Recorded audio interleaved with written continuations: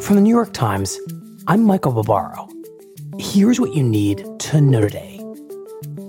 Much of Italy is imposing new lockdowns on residents as the country tries to fend off a third wave of infections a year into the pandemic. Half of Italy's 20 regions, including the cities of Rome, Milan, and Venice, will operate under the restrictions until April 6th. Infections are spiking in several European countries where vaccines are in short supply and have been rolled out at a sluggish pace. In Italy, new cases are up 34% over the past 2 weeks. That's it for today. I'm Michael Barbaro. See you tomorrow.